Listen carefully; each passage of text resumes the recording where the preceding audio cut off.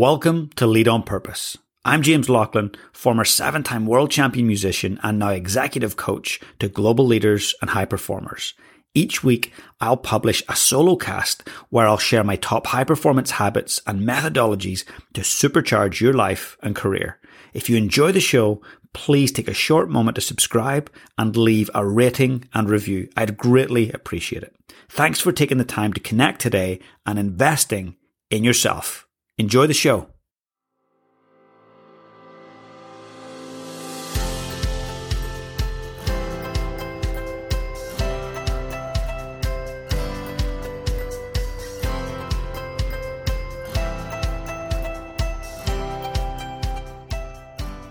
I wanted to share with you 3 ways to fire up your team. Look, I'm so fortunate that I get to work with high-performing teams, whether they're professional athletes, sports teams, organizations or CEOs themselves. I get to really connect in and see what works to fire teams up. Or the opposite. When we look at lackluster teams, there's certain things that are happening. So I want to share with you 3 things that you could do to really make a difference. And your team is either a high-performance team or it's not. And guess where the responsibility falls? Falls on you. So here's 3 ways for you to really fire them up.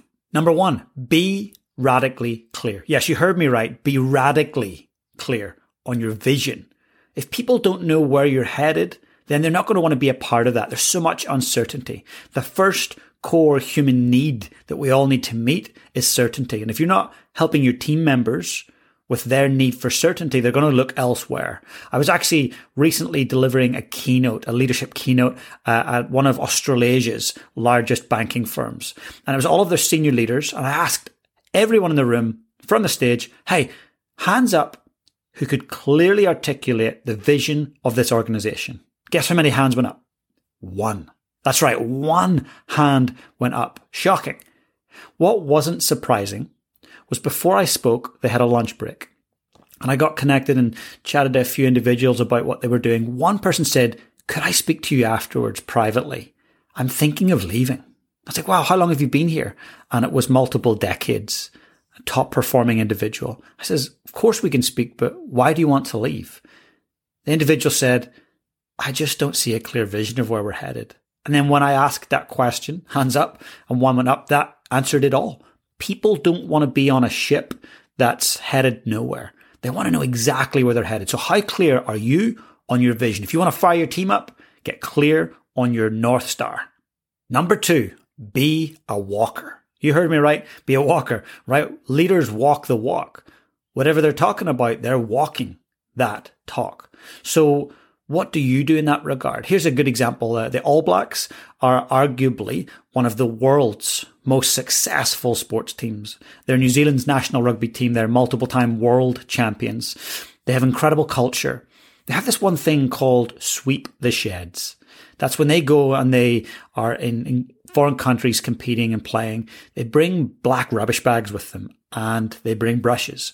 At the end of a game, when the changing rooms and the sheds are full of muck and dirt and empty cans, they sweep the sheds so that when the caretaker comes in, it's already done. Now that to me is leadership. That's influence. To me, that would fire me up. I'd want to be a part of that team when I could see that the leaders are willing to sweep the sheds. What are you doing to sweep the sheds? What could you do to sweep the sheds? Is there anything you could do that maybe other leaders in your position think it's beneath them? Those are the things that you want to do. Clearing the rubbish, shouting the coffees and going and get the coffees and bringing them. It doesn't need to be really huge, big offerings, but tiny, thoughtful moments. Be a walker. Last but not least, give people autonomy. People do not want to be micromanaged. Do you remember the last time you were micromanaged? I bet you didn't like it. Look, if you are having to micromanage people right now, that is your fault. That is your responsibility. We only micromanage people when we don't trust them or respect them. We've got to build trust and respect before we can give independence. What do I mean by that?